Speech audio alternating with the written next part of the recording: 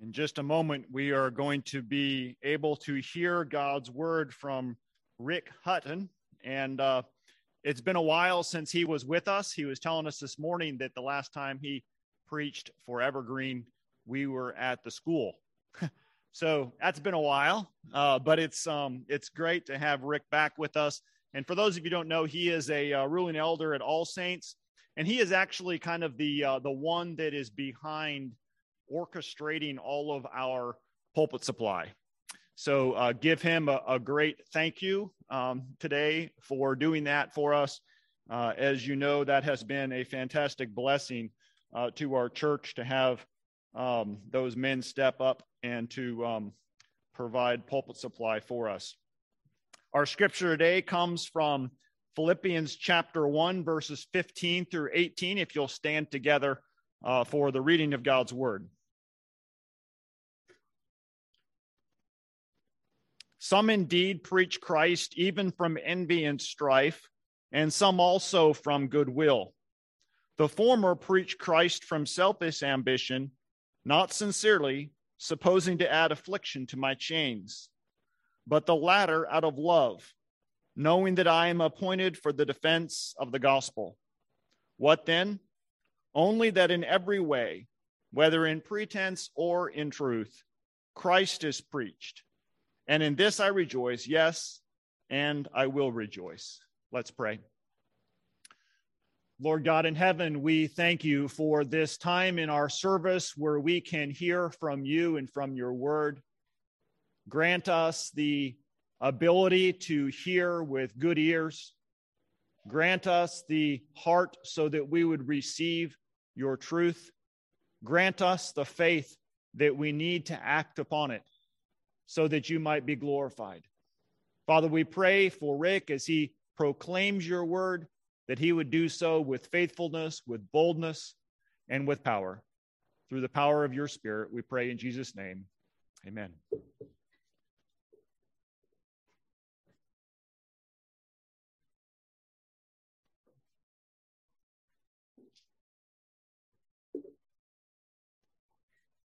Thank you, Steve, for the thank yous. It's been great. Every week, the guys come back from preaching here and tell me about how thankful people were. They coming up to them and saying thankful, and how thankful they were for, us coming out here. And Steve ran me down at the Presbytery meeting last week to thank me, and we appreciate that. And we're glad to serve our sister church. But I want you to imagine a scenario that we come week by week filling your pulpit, and you're all very thankful and you're grateful, and the word's being preached and your Christ is being presented to you. But then you find out that secretly we've been calling members of your church and saying, hey, we know things have gone a little sideways. We know that you're without a pastor. Why don't you just come on down to All Saints? Why don't you just join us? Just drive on into town, 35 minutes. It's not that big a deal. Just come join us. I dare say you'd be a little upset if that's what we were doing, right? Well, that's actually very similar to the situation that Paul's in right here. So last week we were looking at verses 12 to 14, and we saw that contrary to what we would expect, Paul's imprisonment had actually led to a spread of the gospel. It was actually going faster because Paul was in prison. And it was going faster because of those two reasons. That one, he had guards chained to him who had to listen to what he said. And they estimate there's like 9,000 of the men in this troop, and they have to regularly rotate out and get chained to Paul. And he's, preaching the gospel to them. And they're going around and telling all their fellow guys, you need to be chained to Paul, and here's what he's saying. Or you don't want to be chained to Paul because he won't shut up about Jesus. Either way, it's going out through his work. And then also last week we saw how the Christians in Rome were being emboldened to preach the gospel because of Paul's imprisonment. And so, again, that seems contrary. We would think, people will be afraid. Paul's in prison. We should just kind of stay under the radar. But they're actually being emboldened to preach the gospel. And so the gospel is going out contrary to what one might expect. Paul has probably been in prison for 2 years at this point. when he writes this letter to the Philippians. But all is not good on the streets of Rome. Paul says there are two distinct groups or parties among these bold preachers preaching the gospel. One is preaching the gospel out of rivalry and selfish ambition. The other is preaching the gospel out of goodwill. The first thing we need to notice here is that both are preaching the gospel. By both groups, Jesus is being accurately displayed. They are preaching Christ and him crucified. And so Paul in verse 18 can say either way, whether in pretense or truth, Christ is proclaimed and I rejoice. So we know that they're accurately representing Christ. These rivals of Paul are accurately representing Christ because we know how Paul deals with false teachers. If you think about Galatians, and he's dealing with the Judaizers, and he uses things like, I wish that they were damned or that they would emasculate themselves. Paul doesn't mince words when he's talking about false teachers. And the same thing in Corinth. He calls down judgments on false teachers. But here he's rejoicing in these teachers, these preachers, because they're actually preaching the true gospel. They're explaining Christ. So Paul says, I was determined to know among you nothing but Christ and him crucified. And here are men in the streets of Rome knowing nothing but Christ and him crucified. They're preaching the gospel with accuracy, and Paul is rejoicing. One implication of this is that we can know that the gospel is a set of propositional truths that can be proclaimed by those who are sincere and those who are not. The gospel is facts. It's facts about Jesus. And in both cases, whether being preached by someone with sincere motives or insincere motives, the word will convert people. And Paul can be excited about that because the agent of conversion or the agent of change is not the preacher. It's the Holy Spirit working with the word that comes from the preacher. The church had to wrestle this out in the early centuries of the church after the death of the apostles. There came a time of great persecution, and many preachers fell away. Many preachers, instead of being willing to be martyred, renounced Christ. And so a question came up in the church that said, well, if I was converted under the ministry of one of these preachers that rejected Christ, and if I was baptized by this preacher who has rejected Christ, am I really a Christian? Do I need to be baptized again? Do I need to find a true pastor now and get baptized for real, since this guy wasn't really a Christian when he baptized me? And the church, the conclusion of the church as a whole was, no, it's not about the guy.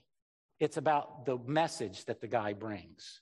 And so Paul could rejoice even with these men who had insincere motives. So let's look at those men first. They preached out of rivalry and selfish ambition. The idea here is covetousness.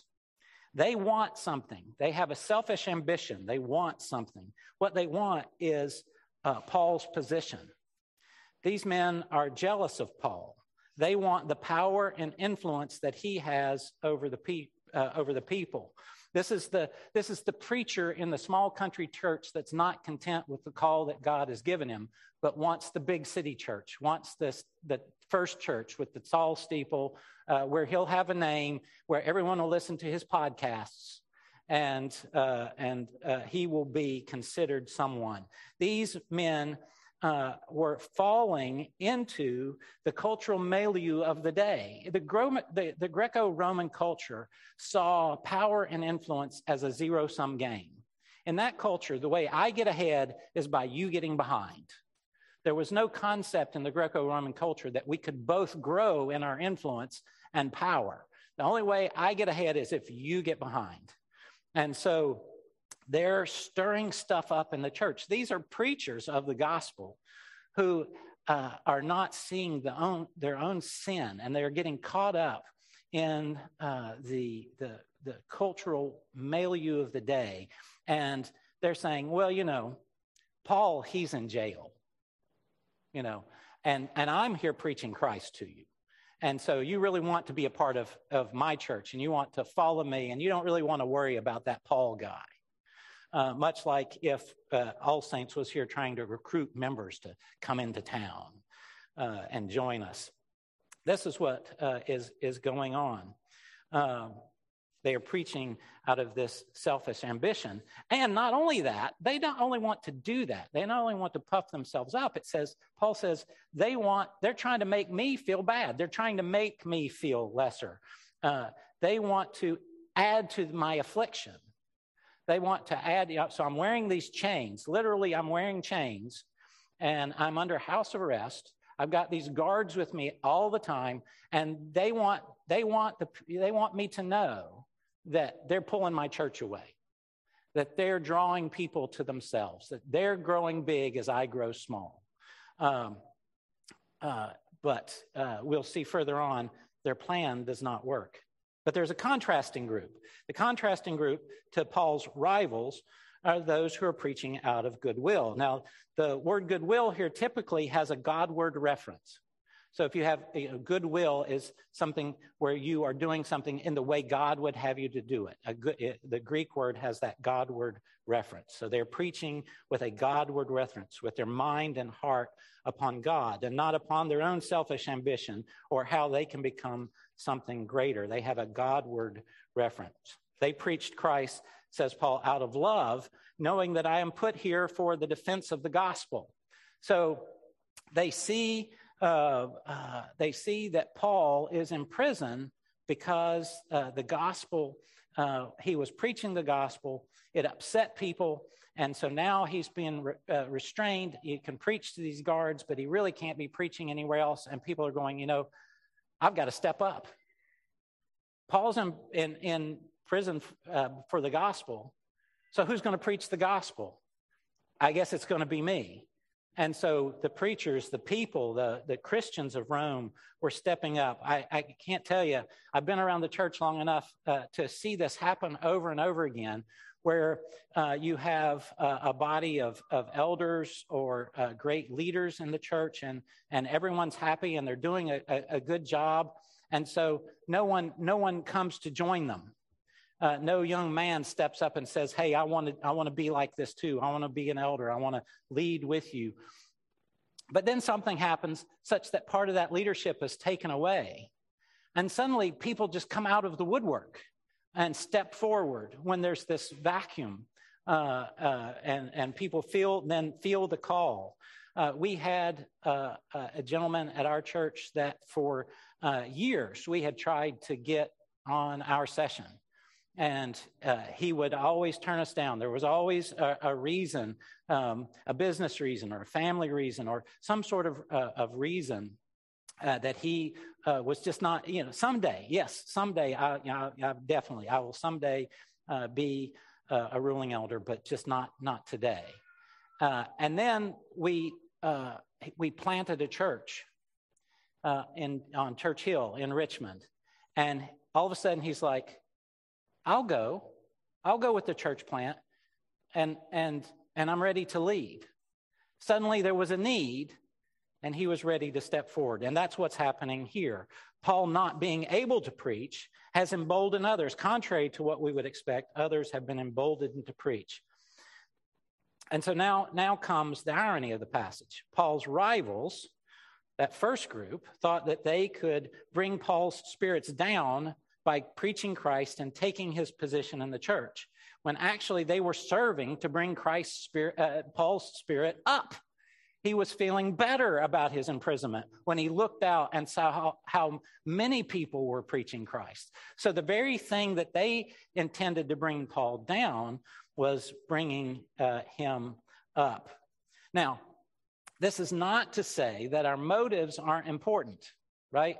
Paul is saying, I don't care if they're preaching out of rivalry and self-ambition or out of goodwill, as long as Christ is preached. He's not saying that motives aren't important. He's saying motives aren't important to him in the message of Christ.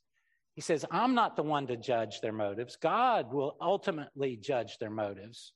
I'm just judging what's going on, and I'm excited about what's going on, and I can rejoice about what's going on, even when it's not what's best for me. So our main theme of the verse here is Paul's encouragement to the Philippians, because of what's going on in Rome, his encouragement to the Philippians to have a mindset that keeps Christ and his glory first in their hearts, even when everything from an earthly perspective seems against them. To keep Christ and his glory first in their hearts when everything from an earthly perspective seems against them. Paul has been in jail for 2 years, physically chained to a guard, and he's losing his power and position among the Romans, the Roman church, as other preachers are stepping in to fill that void. Everything from an earthly perspective is against Paul. He's lost his job, his freedom, and there's a good chance he's going to lose his life. You've kind of covered the gambit here now in terms of earthly blessing. Everything from an earthly perspective seems to be against Paul, but Paul can rejoice because he's got Christ and Christ's glory first in his mind. And so these things seem unimportant when looked at through the lens of Christ and what's going on for Christ. I hope you have noticed, as we've been preaching through this first section of the first chapter of the book of Philippians, how Christ-centered the book is. It's Christ, or the gospel, the good news about Christ, is mentioned constantly. And I just want to kind of run through it again. Verse 1:1. Paul, a servant of Jesus Christ. Verse 1:1 again. The Philippians are saints in Christ Jesus. He sends his greetings of grace from the Lord Jesus. 1:2. He thanks God for the Philippians' partnership with him in the gospel of the Lord Jesus. 1:3. He is sure that God will complete the good work in the Philippians at the day of Jesus Christ. 1:6. The Philippians are fellow partakers with Paul in the gospel. 1:7. Paul prays that they will be pure and blameless for the day of Christ. 1:10. He explains this idea of pure and blamelessness by calling it the righteousness that comes through Jesus Christ. 1:11. His imprisonment has advanced the gospel. 1:12. His imprisonment is for Christ. 1:13. The Christians in Rome have become more bold to preach the gospel of Jesus. 1:14. Some preach the gospel out of envy and goodwill. 1:15. Paul is in prison for the defense of the gospel. 1:16. And there are different motives for preaching Christ. 1:17. Paul will rejoice as long as Christ is preached. 1:18. Christ the gospel, Christ the gospel, Christ the gospel. Every verse, constant drumbeat. So Paul is rejoicing in prison when men try to steal his honor and influence. Because of Christ and the gospel, he can rejoice. So notice Paul is not a Stoic. The Stoic philosophers said you just need to disconnect yourself from this world and from the emotions of this world and the concerns of this world. And when you lose your emotional detachment from the world, then when things go bad, then you can still be happy if you have no emotional attachment to the world. And that's not what's going on with Paul at all. He's very attached. He's very in. He's very concerned. But he's not looking primarily at his own glory, his own greatness, his own benefit. He's looking to that of Christ. Those of us who are parents or grandparents can kind of get a little bit of an analogy of this. When we suffer and sacrifice and work towards the betterment of our children, maybe even just in soccer, and you're driving them miles and miles and miles to soccer games and spending hours of your life on your kids' soccer games, and then they win the game, especially if they kick the winning goal, you rejoice as if you had done it yourself. And your joy is wrapped up in their joy and not in your achievements or your joy. And so that's what Paul is experiencing on an even better scale. He is experiencing joy in prison with a death sentence hanging over his head because Christ is being glorified. The one whom he puts his importance on is being glorified. So Paul's source of joy is a person. a person who from all eternity was the Lord of glory, yet we'll see later in chapter 2, was willing to leave that glory behind and humble himself and take on the form of a servant. And then in doing that, he would give all that he had for Paul and for us. And so Paul could rejoice.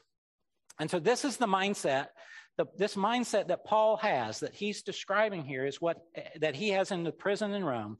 That's what he's describing that he wants the Philippians to have. And the Holy Spirit has added this letter to our Bible because the Holy Spirit wants us to have this same mentality as well. And you might say, yeah, well, that might work for a super apostle like Paul, but I'm just an ordinary Christian. But that's just the point. It wasn't the super apostles who were becoming bold in the streets of Rome. It was the ordinary Christians. It was the no-name Christians. We have no idea what the names of these pastors of goodwill were. They were just your ordinary men living their lives for Christ. It was not super apostles that Paul was writing to in Philippi. And as a matter of fact, at the beginning of the letter, if you remember, he sends this letter to the saints that are in Philippi and their overseers and deacons. So as to point out, I'm not just sending this letter to the special people, as it were. I'm sending it to all of the church, and I want all of the church to be encouraged and have this mind that is in Christ Jesus. And then you might say, well, yeah, but things are so different. Things are so different in our time. You know, we live in a time that's so different from the time of Paul and the Philippians and the Romans.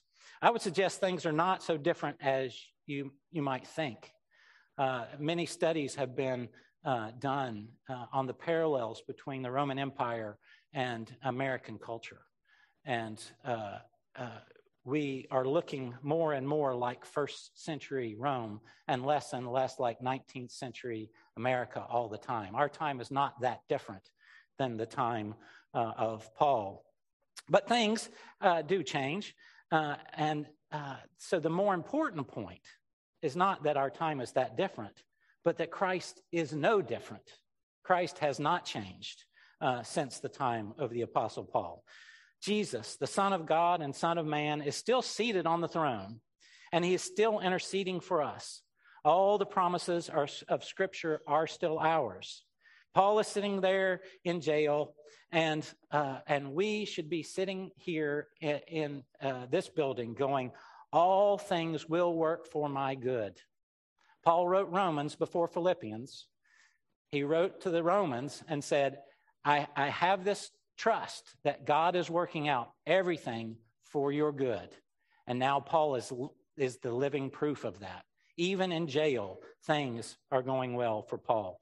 Paul is sitting there saying, as we should say to ourselves, nothing can separate us from the love of Christ Jesus. So no cultural change, no change in the government, no change in the laws about who can be married and who can't. Nothing can separate us from the love of God. Nothing that you will see on Fox News this week can separate you from the love of God in Christ Jesus. He who has begun a good work in you, said Paul, will bring it to completion. Paul believed in God's sovereignty and God's control. And so when he gets arrested, when he's shipwrecked, when he's bitten by poisonous snakes, when he's chained to guards for years, when Christians are being rivals to him, he goes, my God is in control, and I might not understand all of why I have to go through this, but I know that my God is in control. We can still see examples of this today. We don't have to just look back to Paul and his imprisonment to know that these things are true. We had a man in our church, not much older than myself, who got a diagnosis of cancer. And it was one of these cancers where they said, we cannot cure this. The day of the diagnosis, there was no, well, maybe not. This is what you're going to die from. But it was also one of these slower moving cancers. So this is what you're going to die from 5 to 7 years from now. Not many of us get that in life. Not many of us get a a date. You will die of this 5 years from now. Now, in my family, the men tend to just be very healthy till they drop dead of a heart attack. And so what's it like? What's it like to have that? And so we all know that our death is coming. We all know that you're not going to avoid that, barring Christ coming back, which he hasn't for 2,000 years. There's no reason to think it'll be tomorrow. Might be tomorrow. But most of us have a day coming when we're going to die, but we don't know what that day is. What's it like to know that you're going to die, how you're going to die, when you're going to die? Just like Paul sitting in that prison. Then what goes on in your mind? How does faith work then? And this man at our church, I would have described him before that prognosis, I would have described him very much as an average Christian. He wasn't leading the Bible studies. He wasn't coming to all the Bible studies. He was just kind of your average Christian. He wasn't leading people to Christ. He wasn't.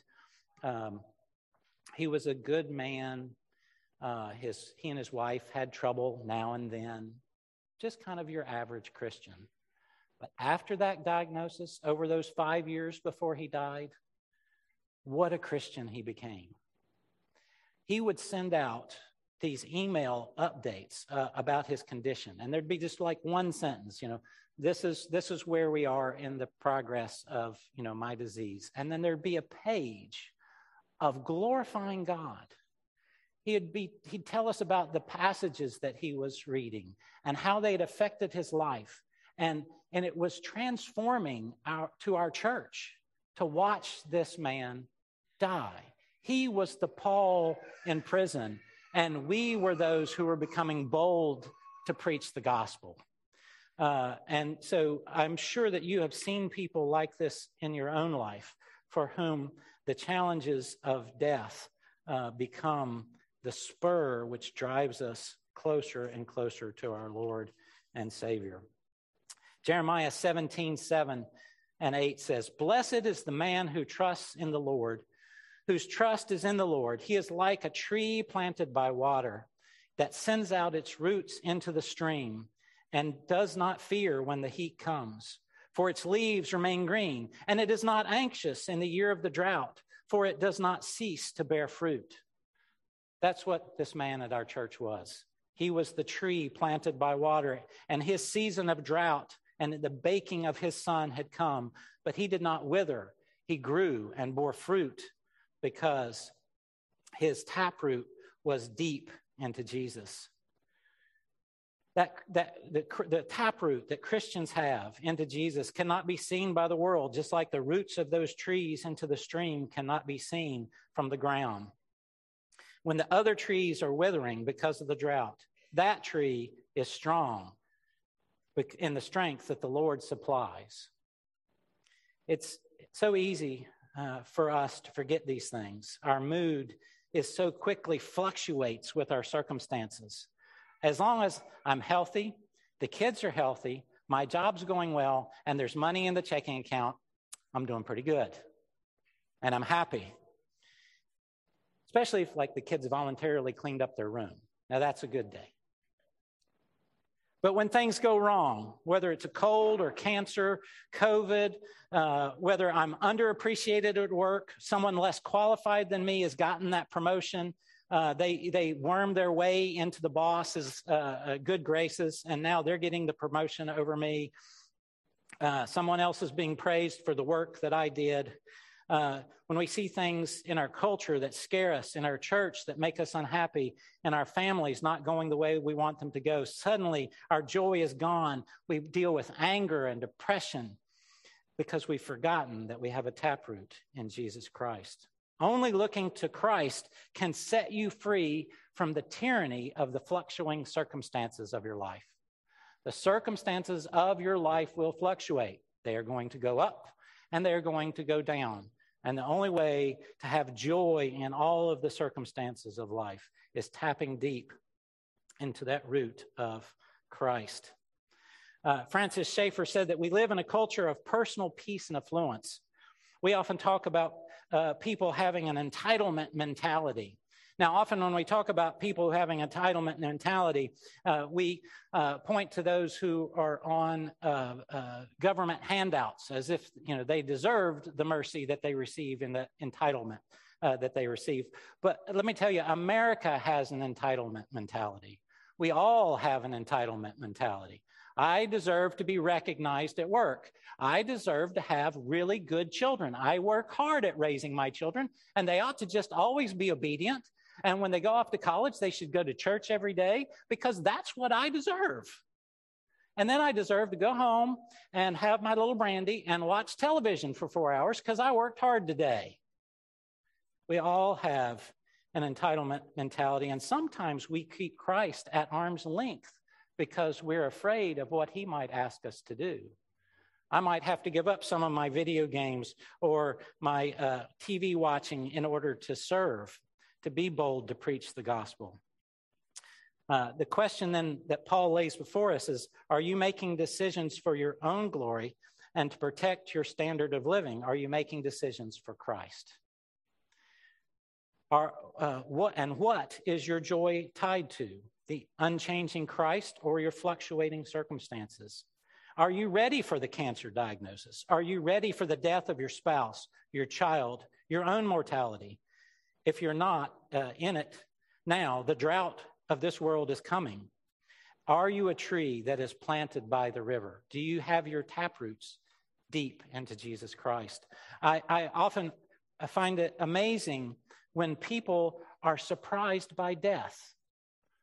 Their spouse dies or their child dies or even their parents die. We all expect our parents to die before us, right? And yet a parent dies and the child is just completely adult child. I mean, the 60-year-old adult child completely devastated by the fact that their 80-year-old parent just died. And you're like, you did know this was coming, right? It's appointed for man once to die and then the judgment. As far as I can tell statistically, it's one per person. Death is one per person. There are a few outliers. There's Elijah and Enoch and then Lazarus, but those are outliers. Statistically, it's one per person. It's coming. We should not be surprised. This life is short. I had another friend who was young, and he was in his early 20s, and he had a friend from college, also in his early 20s, who had died, and he was so upset that he had died so young. And I said, when you're 80 and your friends will die, you'll think they're dying so young. Life is short. Where is your taproot? Are you ready when the drought comes? Maybe it's not the drought that bothers you. Maybe you're not in the trials of life. Maybe you need to be set free from the feverish quest to be the best. You're not really suffering right now, but you're striving to be the best, to have it all. I was talking with some teachers recently about the change that's taken place in education, where education used to be where you went in order because you had need to be formed. You were lacking, and you went to school to be transformed, to be changed, to grow. And now school is a place where you go to perform. You go and present yourself as having arrived and being someone so that you will get the good grades and can go on to the next school so that you can present yourself there and perform so that you have arrived, so that you can go on to get that great job and present to them how much you have arrived and performed. It's about performance. And so this is why parents get upset when teachers say something negative about their children. Instead of going, oh, thank you for correcting Johnny in what he did this week, it's how dare you correct my son? Because he's there to perform, not to learn or to grow. Do not correct my daughter, my son. But we can all live in that. Are you in constant fear of what people will think of you so that you hide or even lie to look good in the eyes of others? That's what Paul's rivals were doing. They wanted to look good in the eyes of the church, and they were willing to put Paul down in order to do it. Whereas Paul goes, I don't care what anybody thinks about me, as long as Christ is glorified. Is that our attitude? And you have to be intentional to do this. If you just wander through life, you're going to be surprised by death. If you just wander through life, you are going to be worried and fearful. You're going to have your mood fluctuated by the tyranny of the circumstances of this world. It's only by intentionally looking to Christ, by being here on Sunday, by reading your word, by memorizing those promises that God has given to you so that when those times come, there is something for you to hold on to. The other cry for us here, other application for us here is to be charitable to those who differ from us in the church. Paul didn't feel a need to go out and say, hey, everybody, you got to get rid of these teachers that are preaching from bad motives. He was pleased that the church was advancing. So imagine, back to our analogy, imagine that All Saints is stealing some sheep. Could you rejoice? Could you say, as long as Christ is being preached, I don't care if Evergreen goes away? I mean, many of you have been here since the beginning. Since the day it was planted, many of you have been here, and you've dumped your money, and you've dumped your time, you've dumped your lives into this church. I was at All Saints at the beginning, and I have dumped my money and my time and my life into that church. Am I ready to say, as long as Christ is glorified, I don't care if it goes away? That's what Paul is willing to do. I don't care if I lose all influence in Rome. I don't care if they forget my name, as long as Christ is preached. Are we prepared? Do we think that way about our fellow believers? When we see other churches growing when we're not, when we see better preachers than the one that we have, are we good? I'm glad Christ is being preached. Do we have that mind in us that was in Paul, that mind that was in Christ Jesus himself? So only one person. Now, I'll close with a quote here from Dennis Johnson. I think he really grasps it. Only one person can set your heart free from the heavy burden of your own reputation, free to sing in a prison cell, to rejoice in the success of your rivals, and to put your life on the line for a cause bigger than yourself. Your heart will be restless until you rest in Christ, the Lord of Lords, who became a servant to all, who laid down his life to ransom many, who has taken his life up again, who calls you to surrender his grace, and to find in him joy for which your heart was made, a joy that springs from fountains deeper than the fluctuating circumstances of our lives, from the infinite joy of God the Father, in God the Son, through God the Holy Spirit. Amen. Let's pray.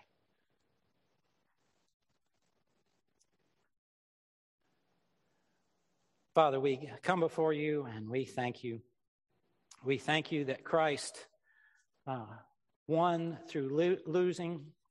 We thank you that he destroyed death by dying. Father, we have that mentality in us. May we follow Paul as he sits in his prison cell, rejoicing that Christ is glorified. Father, may we have that mind in us as well. And we pray it in Jesus' name.